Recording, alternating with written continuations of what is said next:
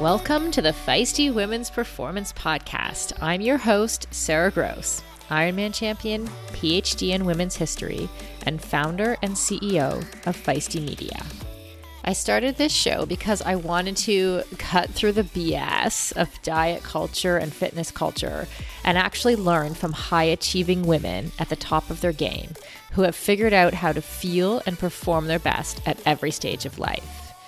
So I chat with experts, elite athletes, and leaders who have learned to succeed despite the massive gender data gap in exercise and medical science and product development. Every episode is filled with information, advice, and anecdotes that will help you fulfill your potential as an athlete, mom, leader, or business owner. And listen up.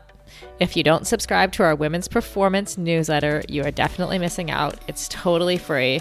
So head over to womensperformance.com and subscribe now. That's womensperformance.com.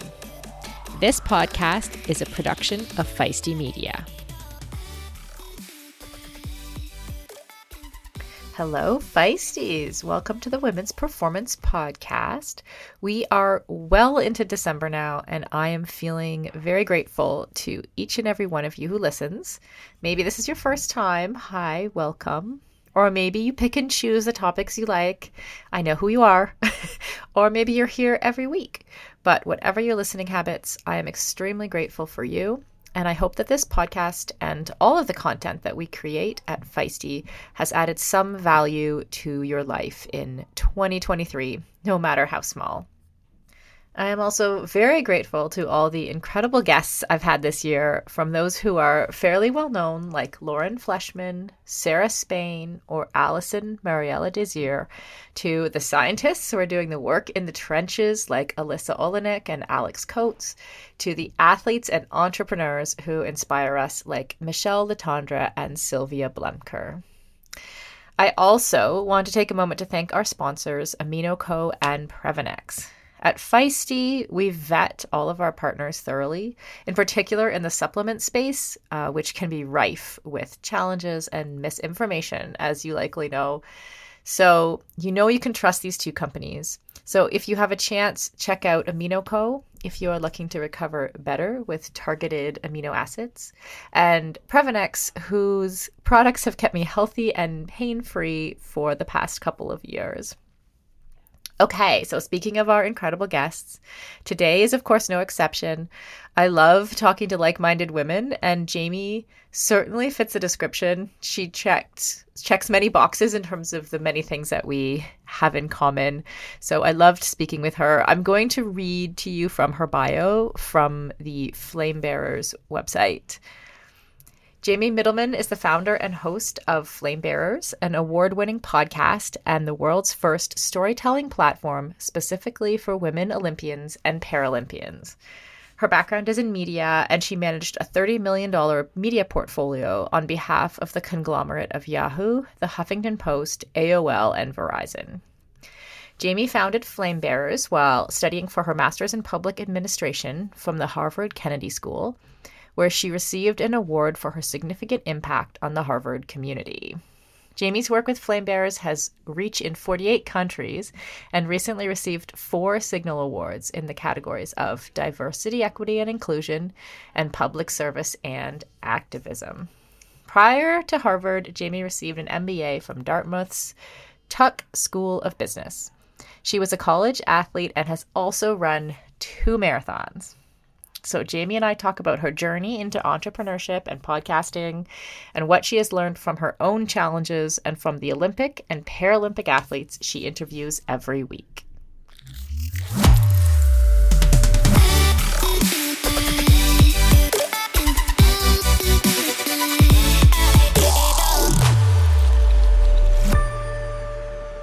Jamie, welcome. I'm so excited to be speaking with you today.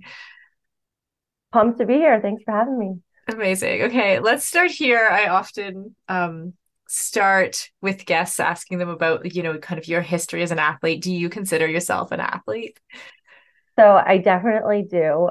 In the Jamie as a normal person world, within my professional context, I definitely don't lead with that because I'm working with literally the best athletes in the world. So it's not an identity that I lead with in that context.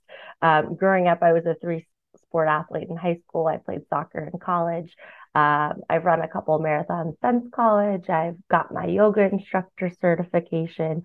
High level sport has always been where I found some of my greatest joys. It's also been one of my greatest teachers. So me as an individual, yes, I do identify as an athlete, but within the professional realm, it's not something, given the context of who I'm working with, that I tend to be a label that I assign myself. Right. I think though that if you're comparing yourself to Olympians, like who is an athlete? You know? Fair enough. Fair enough. I just, I know that the reason they work with me is not because of my athletic prowess, it's because of my Right. communications and marketing skills. So I always like to be clear about that. It kind of gives me a chuckle. For sure. And we like to, at Feisty, we talk about this a lot because a lot of the women in our audience that we hear from, they say something similar, like we don't consider ourselves athletes or whatever. And we always say, if you're doing something intentionally, like you're moving on purpose, if you're trying to improve, then you're an athlete. So I think you're definitely an athlete. Hell yeah. I mean, it's a big part of my identity and who I think I am. So yes, it's always been a huge part of my life. Yeah. And what is it about, what was it that grabbed you from those days of like being an athlete that made you want to go in the direction of women's sports media? I think it's a couple of different things. I kind of mentioned this, but the idea of sports always being a place of joy for me. It's a place where you build a community, you have friends who you can tell anything. You also go through a lot of really tough times together where you're grueling and you're grinding. So I think sports has been a teacher for me, and I think that it can bring people together. I think it's very much a universal language that people can relate to. Specifically in terms of why women and girls, I've always been drawn to this demographic. I was a gender studies minor in college, excuse me, an international affairs major. So I wanted to work specifically with women and girls from around the world. And I think that it's a very underrepresented group. We're not given the power and the audience and the space we deserve. And I think that some of the most impressive people I've ever learned from, pretty much all of them have been women. So I like to help create that space so they're given more airtime and the opportunity to change more lives. I love that. So you're already kind of answering my next question, but Uh-oh. it's all good. Tell us a bit about Flame Bearers. What's your sort of vision and mission? How did you get started? Sure. So Flamebearers is the first storytelling platform specifically for women Olympians and Paralympians. We tell stories via podcast, video, and live events. And we do this with the mission of championing diverse role models who are resilient and empowering themselves in their communities. In terms of why we do this, it's really hard to be what you can't see. So if you are a girl growing up in some corner of the world who has role models who look and sound like you can be it. If you can see it, you can be it. So that's why it's really important to us to elevate women from all countries, from of all different abilities, of all different religions. So there's role models for not only people like me, but for people who are not commonly represented. Mhm. It's interesting. I'm a white, able-bodied woman from the global north, and historically, 96% of sports media has gone to men. So that means 4% has gone to women, and pretty much all of that 4% has gone to people who look like me. So I've really had to decenter myself and my identity to say who are the individuals who are not in the room, who are the women and girls who are not currently being represented, and try to center them. I love that. I think I saw something on your website or maybe your social when I was, when I was looking around this morning for more information about you. And there was maybe a quote from, I'm not going to remember, but I want you to tell me, maybe a woman from India who was saying she had stuff thrown at her when she was riding her bike. Tell us about that story. Do you know what I'm Sure. talking about? So I know exactly who you're talking about. I kind of describe every every episode that I work on is almost a love letter to the athlete. I literally fall in love with every individual. This is Masuma Alizada from Afghanistan. Afghanistan. Okay. So Masuma is born and raised in Afghanistan. She's a professional cyclist and she is on the Olympic refugee team. So first of all, a lot of people are not familiar with the fact that there is an Olympic refugee team. Mm-hmm. So that is always interesting to people. It brings together athletes from war-torn countries who historically are not represented in the Olympics. So Masuma is from Afghanistan, currently lives in France. But growing up, she would ride her bike. And she shares her story about how she would have to dress up as a man in order to go outside to ride her bike. And then she would be surrounded by her coach, who's a man, and then someone else behind her. And when cars would pass by, if they realized that she was in fact a woman, they would throw stuff at her, they would yell at her. She's been hit repetitively.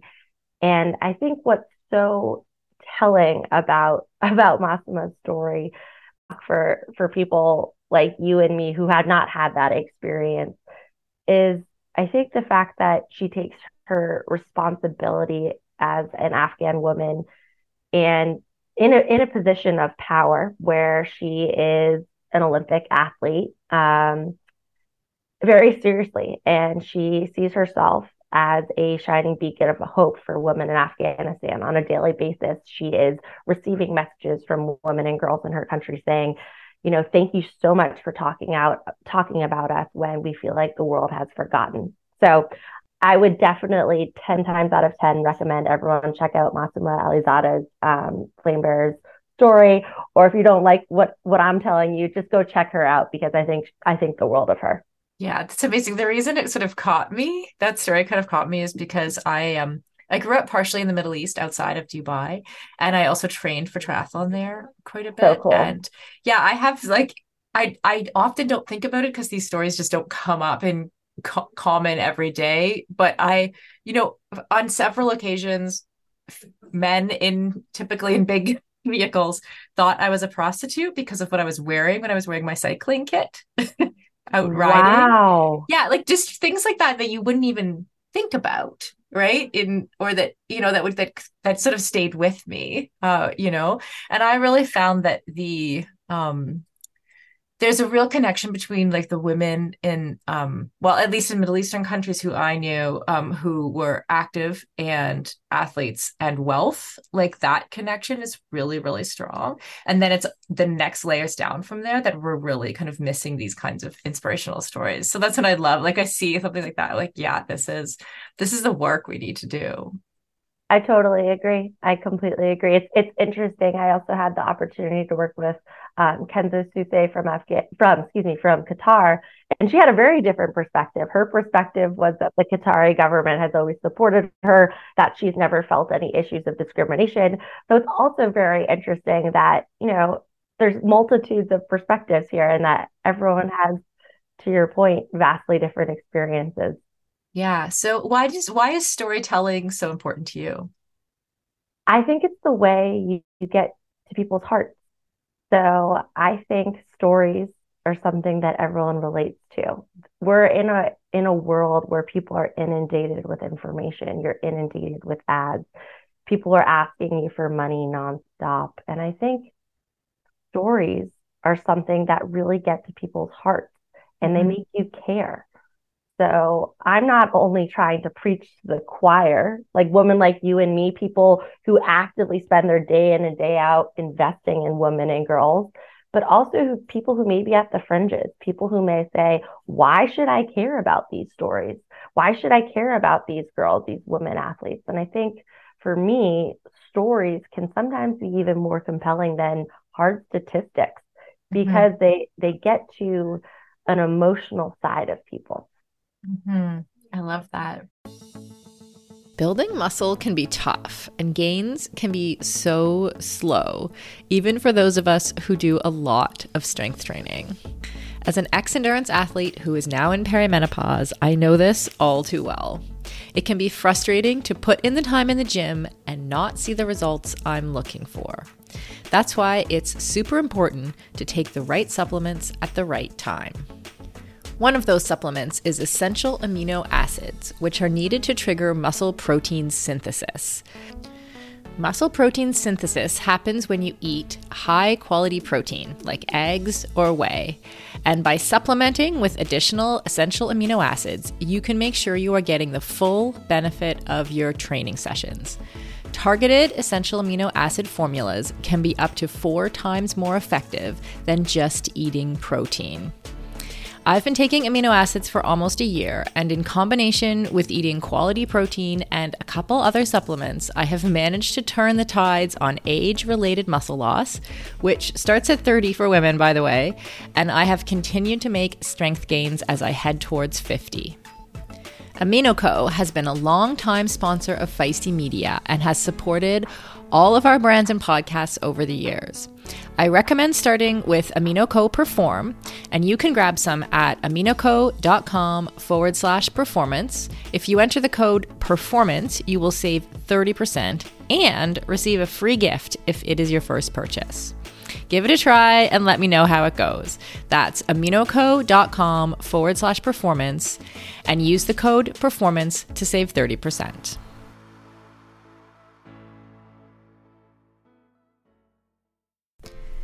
Endurance sports should be accessible to everyone, right? That's why we are so excited to be partnering with Motive. Motive is one of the fastest growing training apps in the world today, with thousands of amateur athletes signing up every month and a nearly perfect 4.9 star rating in the App Store.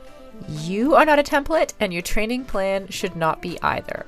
Prepare for running races, triathlons, cycling events, duathlons, or swim runs, however your season schedule shapes up, and get training written by some of the best coaches in the world in each discipline who know what it takes to help amateur athletes reach their goal on race day.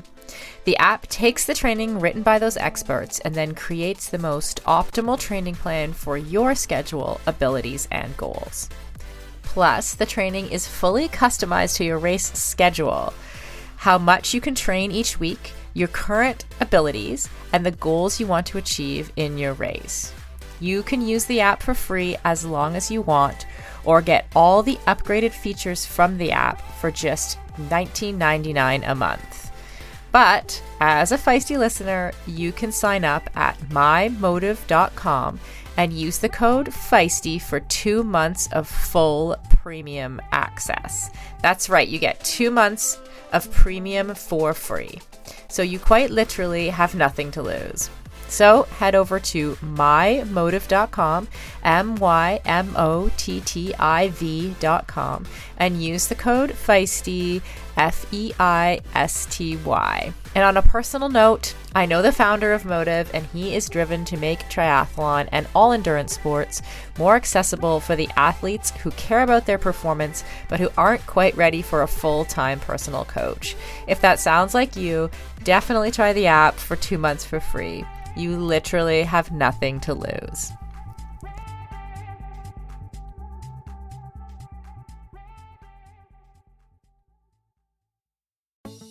For decades, running shoes have been researched, tested, and designed for men. Brands have relied on the shrink it and pink it approach to sell male shoes to female customers. That's why we are so excited to be working with Hedas. Hedas designs athletic footwear for women that elevates performance, safety, and style. Hedas unlocks the science behind women's biomechanics through dedicated research, creates better shoes for women that support their longevity and performance, and establishes new design standards to promote transparency in a male-biased industry. Hedas have a lower ankle collar to reduce rubbing, a breathable mesh toe box to allow for ventilation and to allow for female toe shape, a special kind of plate in the midsole to keep tired legs going, a narrow heel cup to reduce heel slippage and take the pressure off our Achilles, and a rounded instep to create a snug fit. Hedas has 3 shoe models designed for different sessions: the Alma Cruise for long runs, the Alma Tempo for training days, and the Alma Speed for pushing the pace. I've personally been running in the Alma Cruise and I love them. It's the shoe I always wanted and never knew I needed. The fit is perfect in every way. You can get your own pair of Hedas at hedas.com and use the code Feisty20 for 20% off. That's Feisty20 at hedas.com, and it will all be in the show notes. Tell us a bit about your podcast and how you started it, and what are some of the favorite stories that you've Oh told and the gosh, this is such a challenging question. I feel like I'm always being asked to like choose amongst my unborn children. Um, so first of all, what we do is we tell the stories of diverse women Olympians and Paralympians from around the world. We focus on the woman, not the sport. So the individual under the jersey, the beating heart, the head, the mind, what they care about. So we use sport as a launch pad to talk about issues like motherhood or racial justice or disability bias. And we come in really trying to focus on what the athlete cares about. So we're not pushing an agenda. We're not coming in with a script saying, great, this is what we want to focus on here, here are your questions. But we really approach every conversation trying to produce every athlete's favorite piece on them ever done. In terms of favorite episodes, okay, I'll give you a couple examples. I love to call out, I already mentioned Masuma. I'll also throw out Rita Simwe. Rita is from Uganda, and she's the number one para badminton player in Africa. I'm leading with her right now because she does not have funding to get to Paris. She has to fundraise 100% of her own way. Wow. Rewind to when Rita was in grade school. She was a righty, and intruders broke into her grandmother's home. She distracted them. They were wielding machetes. They chased her out of the home, and they hacked off Rita's right hand. Rita woke up. She was surrounded in blood. She had lost her right hand. She crawled her way to the hospital. Long story short, she relearned everything with her left hand, went back to school, was the first person to say, I don't want anyone thinking of me any differently. I am the same old Rita. Don't feel bad for me. I am, just as strong, just as capable, just as fill in the blank. And fast forward to today, she's the number one para badminton player in her country and all of Africa. I like to spotlight Rita because I think she is the ultimate role model of resilience. And I think she also represents one of the attributes that I've seen with almost every Paralympian that I have worked with. And it's this desire for them to be portrayed for their full selves. I think a common trope and a common misconception of para athletes in the media space is kind of this notion of disability porn. It's this concept of, portraying them like they are so sad and their lives are so challenging when that's not how the athlete themselves wants to be portrayed. Right. Yeah, we hear that a lot too, like the inspiration porn thing. Exactly, right? exactly. Poverty porn, inspiration porn, same concept. Exactly, just applied in a different space. Yeah. Cool. Well, thank you for mentioning those episodes. We'll definitely check them out. I'm also very curious about your journey with Flame Bearers, because I know like you came from mainstream media, you have an MBA, you could have kept your corporate job and been very comfy, and I know firsthand how difficult it is to start a media project without funding, especially one that's going to focus on something like female athletes, let alone underrepresented female athletes who themselves, like you just said, can't necessarily even get the funding to go to the Paralympics. It's hard then to have, how do you find the resources to produce the podcast for how did you how did you take the leap, or how did you decide to take that leap into the Flame Bearers project? Yes. And I will say, I will pass along the link for anyone who is interested in donating to Rita. Honestly, it's been terrifying. I would be remiss and completely lying through my teeth if I led with anything else. It's also been incredibly liberating in the sense that I feel like I am kind of steering my own ship. And that was not something that I felt at corporate jobs in the past. When I actively disagreed with decisions that were made, you kind of have to hold your tongue. In terms of how I did this, I think I was very lucky. So what's kind of hilarious is this is actually a COVID adaptation. I Mm-hmm. had been in graduate school at the time, and I had been pitching a role to the International Olympic Committee.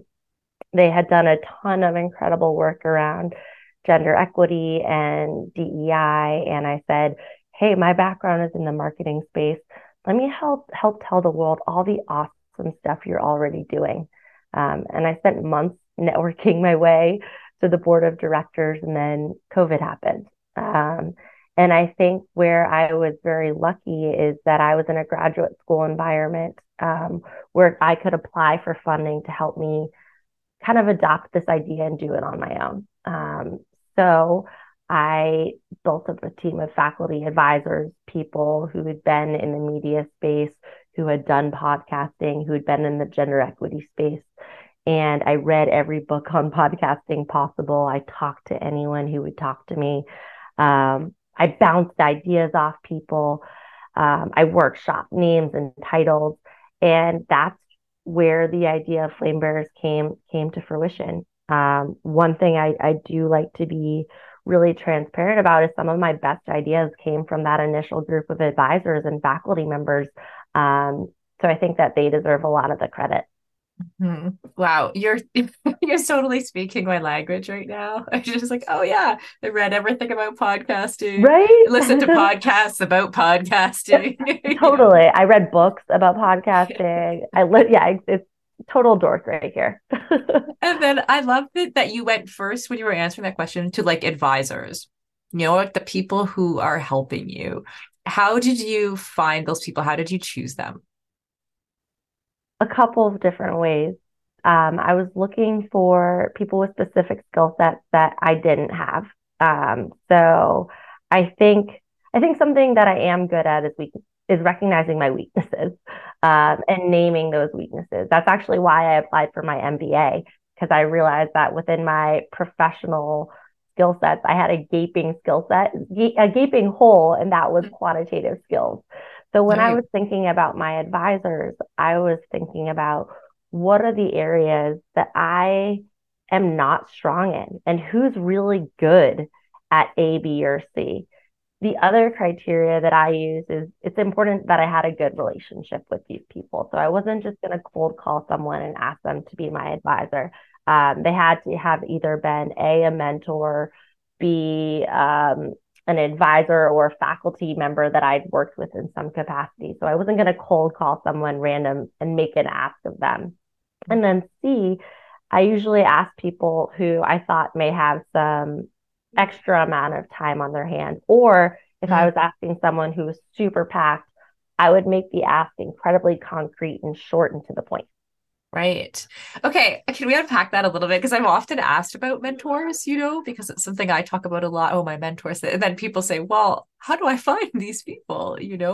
What were the actual specific asks that you asked some of them for? And like, how did you get around that feeling of that you owed someone something? Oh, okay. So here I credit my best friend, Jalissa Salas, with helping me with this. So she likes to she has a personal board of advisors. And I think it's the smartest idea ever where they're people who you have in your corner, who you can go to no matter what. So what I actually did is before I start making these asks, and this is kind of a way I think about relationships in general. I always like to touch base with people continuously. So if and when an ask does come around, it's not the first touch point in a long time. I've been sending them articles because I know that they care a bit about A, B, and C. I check in with them because I know they have a child playing, X sport or Y instrument, and I wanted to send them an event. So I think what's important about these asks is there's a lot of pre-work that comes before the ask. So if and when an opportunity pops up like it did for me, I'm not making an ask out of them out of the blue. In terms of how I make the ask, I think it's really important to be very clear and um, very intentional about what you're actually asking. Are you asking for one meeting a month? Is it a 30-minute meeting? Is it a remote call, or is it a you're going to fly them across the country? So I like to say, dear so and so, are you open to meeting with me in this capacity? And this is how it'll help me. And I found that that's very helpful. In terms of getting over the feeling that I owe someone something, I've had to do a lot of work around personal work, just around kind of rethinking that lens. Um, I don't, the way my mentors describe it to me is that they want to help me and they enjoy it. And I think at the same time, I think of my mentees and the people who I support and that I'm paying it forward. And I don't think of it as a quid pro quo where it's like, you, Sarah, gave me A, so therefore I need to give you B. It's a general feeling that I am contributing to the world and making it a better place. And I'm never going to be able to give my mentors the thanks and skills that they have given me because of where they are professionally. But I try to add value to their lives in other ways while simultaneously paying it forward to people who I can support. Right, right. I love that. I love what you said about the relationship building too. Um, and it's something I think about a lot because there's a big overlap for me between sort of maybe the top 10 people in my life. This way of thinking around like who you're surrounding yourself with. Like you're the sum of the five people you spend the most time with, or whatever that phrase is. Totally. Um, if we think about it, I mean, five would be too few, but if you think about it in terms of 10, maybe, right? Like those people, those relationships that I'm investing in are the people that I admire the most, right? And then you're Yeah. investing in the relationship. And then there is, in some of those relationships, there becomes this mentorship element or you're helping each other. Like I feel like um it's yeah, it can be very organic if you being mindful about who you want to put time into. I think you're You know? you're totally right. 100%. Yeah, and I think we have a lot of entrepreneurs who listen. I know that for sure, or women who run coaching companies, or who are solopreneurs or maybe influencers who are trying to do something on Instagram. Do you have advice for the small business owner? What are some of the things you've learned that you wish you'd known at the beginning? Sure. And here I'm going to borrow from lessons that I've learned from the athletes themselves. It's I interesting love that that. Mhm. um, I think a lot of the most important lessons that I've learned for me as an entrepreneur actually come from the women who I've worked with. The Mhm. first is that everyone is human. So I think I've sometimes looked at entrepreneurs who've become incredibly successful in the same way that I've looked at some of the greatest athletes in the world and I put them up on pedestals. We all see the successes. We see the highlight reel on Instagram or Facebook or TikTok or wherever you go, but you don't see the day in and day out struggles, the relationship issues that every single person has had. And I think I am so privileged to have been privy to some of these conversations, and I would never reveal who said what. But I think the takeaway here is that every person, every entrepreneur, every athlete who you see at the top of the mountain has gone through the mud. And I think that's important because as an entrepreneur, myself included, I am so over feeling like I am just being left behind. And I think, we always compare ourselves to other people, but we have to realize that being stuck in the mud is part of the journey and it's part of the process.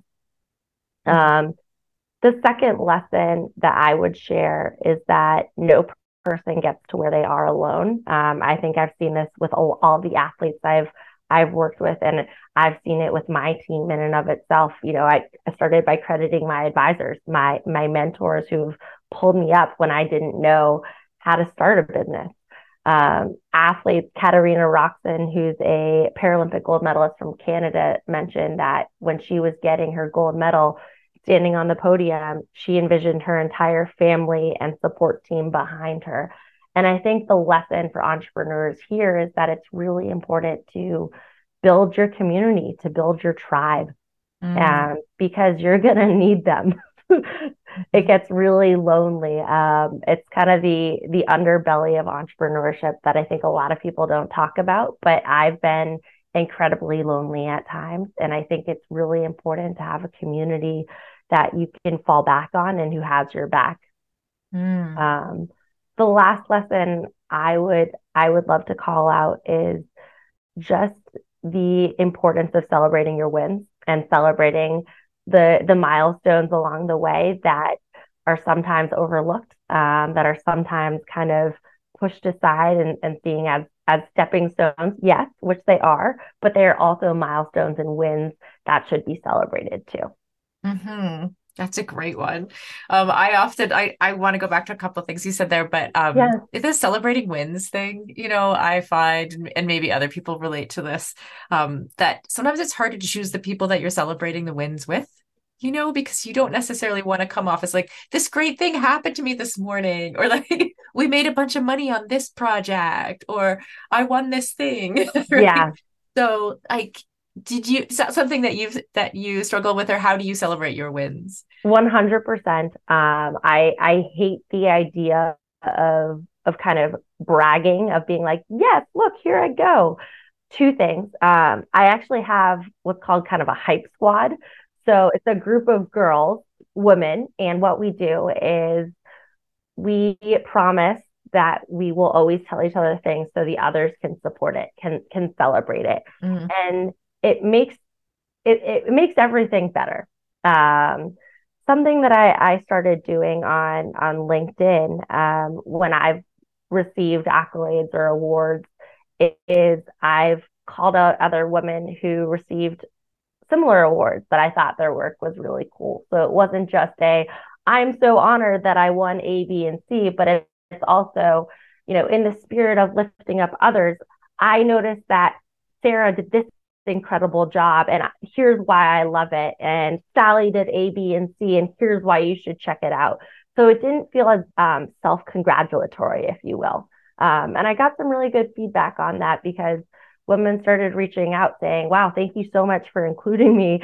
I think in the future, maybe I shouldn't just write my post just about me. And there's nothing wrong with that. Don't get me wrong. Sometimes I think I do that too, but I think I found that um, from an engagement perspective, it's great. I also love learning about what other people are doing in this space, and I think that's really cool. I love the hype squad. I think that's super important.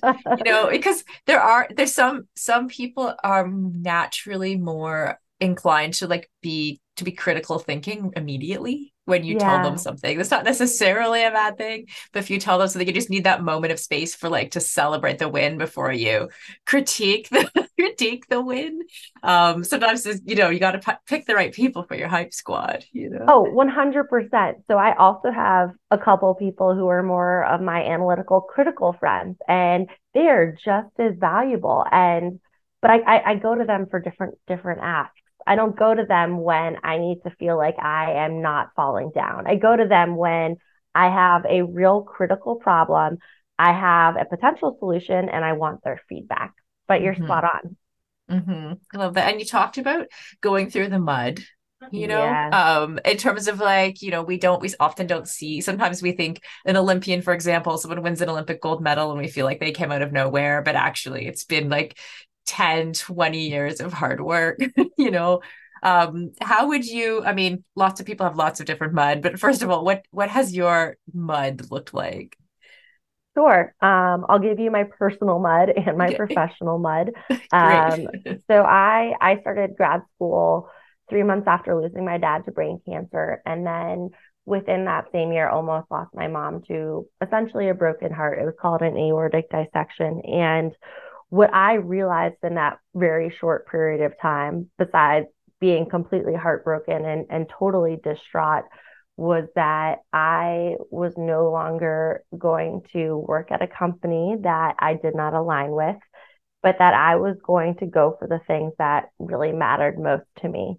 But this was a very muddy, challenging process and period for me because I had lost one of my greatest role models, and my mom was still struggling with some very serious health issues.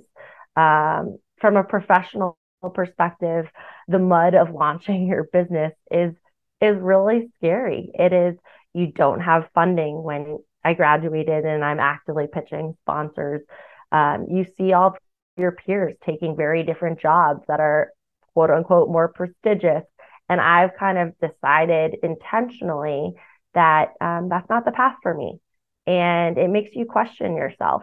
Some of my personal, mud piles, imposter syndrome, feeling like, why should I be the one who gets to tell these stories? I wasn't an Olympian or Paralympian myself. What value do I bring to the table? And the answer I've come to is twofold. Number one, I actually think it's important and more accessible for someone to be a host who's not an Olympian or Paralympian, because most people are not. And number two, I do think my background in marketing and communications does lend me to tell these stories. I'd say another mud puddle that I've been in has been the struggles around monetization.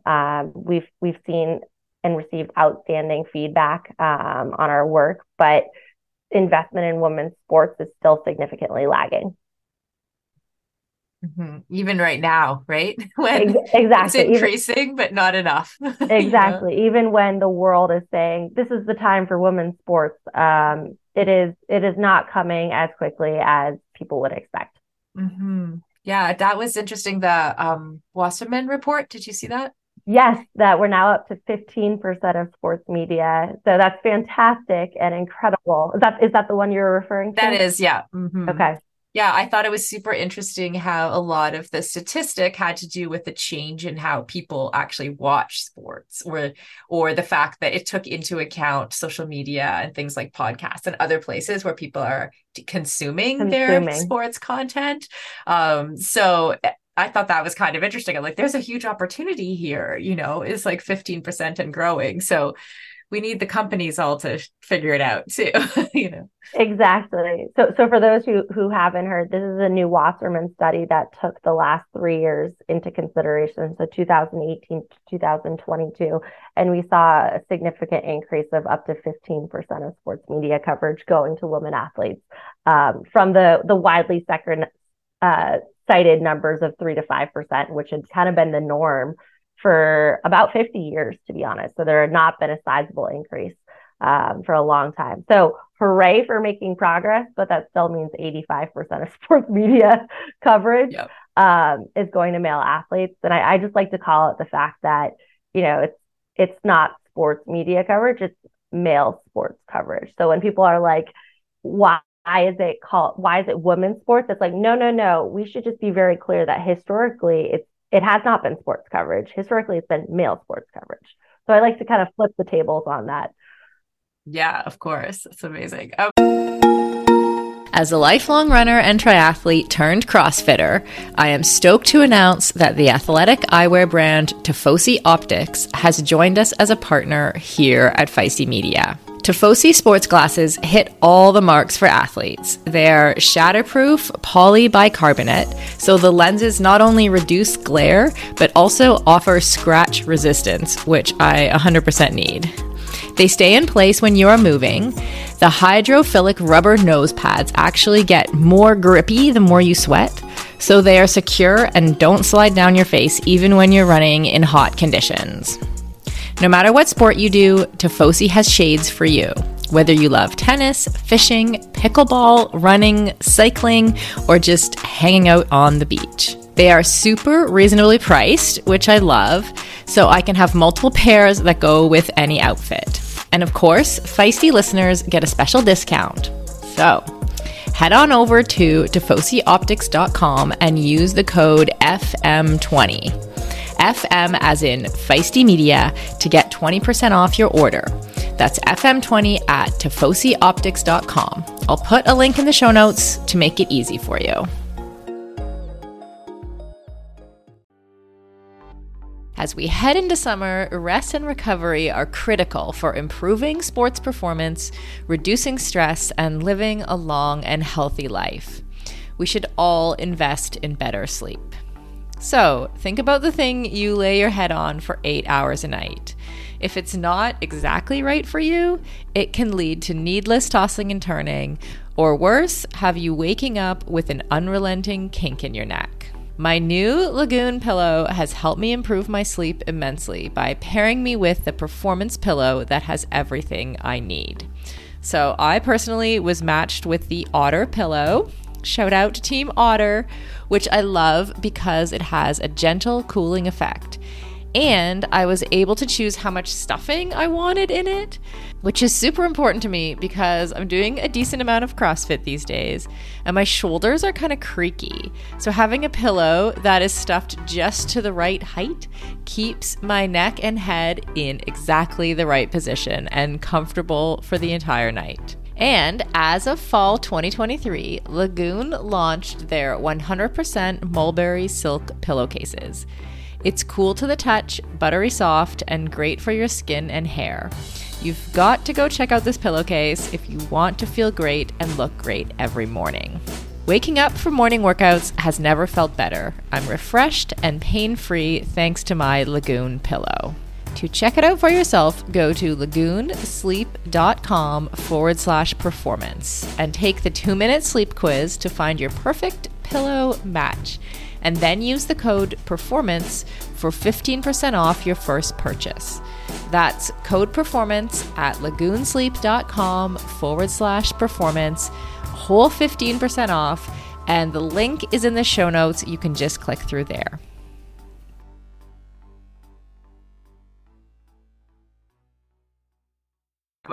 So if you're looking forward with Flame Bearers, what does success look like for you? So we want to become the go-to community for elite women athlete storytelling, that when people think of the best stories of women athletes, they think of Flame Bearers. To be clear, we don't do sports reporting. So we're not talking about who is winning, what is the matchup this weekend. We don't do that. We know there are incredible organizations out there that do that, and we love them. But what we do differently is the storytelling, the background stories of who these women are, what they care about, and what their hopes are for the future. So as we look forward, we want to become the go-to source for that globally. I love that. What a great goal. Are there things that you've learned or been inspired by the athletes that you've interviewed? Like, are there ways that or things that they do or mindsets, I think is probably what I really want to ask about, the mindsets that you've noticed that elite athletes have that kind of carry you through this process of becoming successful with Flame Bearers? A couple different things I'll call out. The first is that no means no today. So it's this idea of rejection or loss or feeling less than is temporary. It's a current, this didn't win. This race didn't go the way you want, but it's not something to be internalized for the future. It's an opportunity to learn and get better.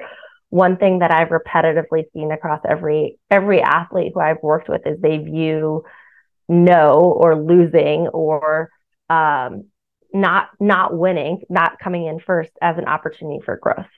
So viewing those setbacks as, okay, what can I learn from to make tomorrow and the next competition even better? I think that's a very big one. And then the second learning that I would take from them from a mindset perspective is this idea of resilience, of the idea of that coming from within yourself, regardless of what's going on around you. That these are athletes I worked with in the middle of the global pandemic who didn't know if the Olympics or Paralympics were frankly even going to happen, but they got up day in and day out to do their training.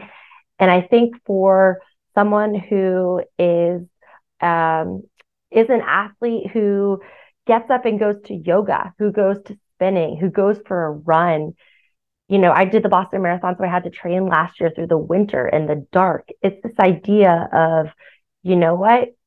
I'm doing this for me, and I have to get up and push my boundaries day in and day out, not knowing what the result's going to be, not knowing what it's going to lead to, but because this is the journey and this is the process. Amazing. And you also, do you host events as well? We do. We Yeah, do. tell me about that. Yeah. So we tell stories via podcast, video, and live events. This is actually a vertical that we are definitely doing more of. So if anyone is listening and is like, come on, let's work together, we'd love to hear from you. So what we do is the goal again is to tell athlete stories. We've done a number of these and we're increasing the number where we bring in athletes either in person or remotely on a one-on-one basis or in a panel structure to share their stories with the goal of inspiring women and girls globally. So one example, last Super Bowl, we flew three athletes out, two Paralympians, one Olympian, to share their stories in a traditionally very male dominated space about how we can create more space for elite women athletes in spaces that they're generally excluded from. Another example, last year at the Harvard Women's Conference, we brought in four athletes who shared their story and talked about how we can create space for women in elite institutions so their voices are heard, specifically for more marginalized communities that are frequently overlooked. Hmm. Amazing. That sounds great. Okay, how do we watch, follow, and listen? Yes, amazing. So first of all, our website is flamebearers.com. So flame as in what's in the Olympic torch and bearers as in the people who carry it. So flamebearers.com. You can listen on all the podcasting streaming sites. So that's Apple Podcasts, Spotify, wherever you get your podcasts. You can engage with us on all social platforms. So Facebook, TikTok, Instagram, Twitter. We'd love to hear from you. And if anything I've said today resonates and you want to work together in some way, we actually have a collaborate button on our website. So you can either fill that out or just reach out to me. My name is Jamie, and I'm Jamie at flamebearers.com. Would love to hear from you. That's amazing. Everybody should have a collaborate button. You I know want to what? walk around with a collaborate Right? button. We figure it's way easier if someone's like, you know what, I like something she said, fill it out and we'll find a way to work together. I love that. That's a great idea. Everyone listening, it's a great idea. Okay, well, thank you, Jamie, so much. It's been so fun chatting with you. Thanks for having me, Sarah. I love the work you do.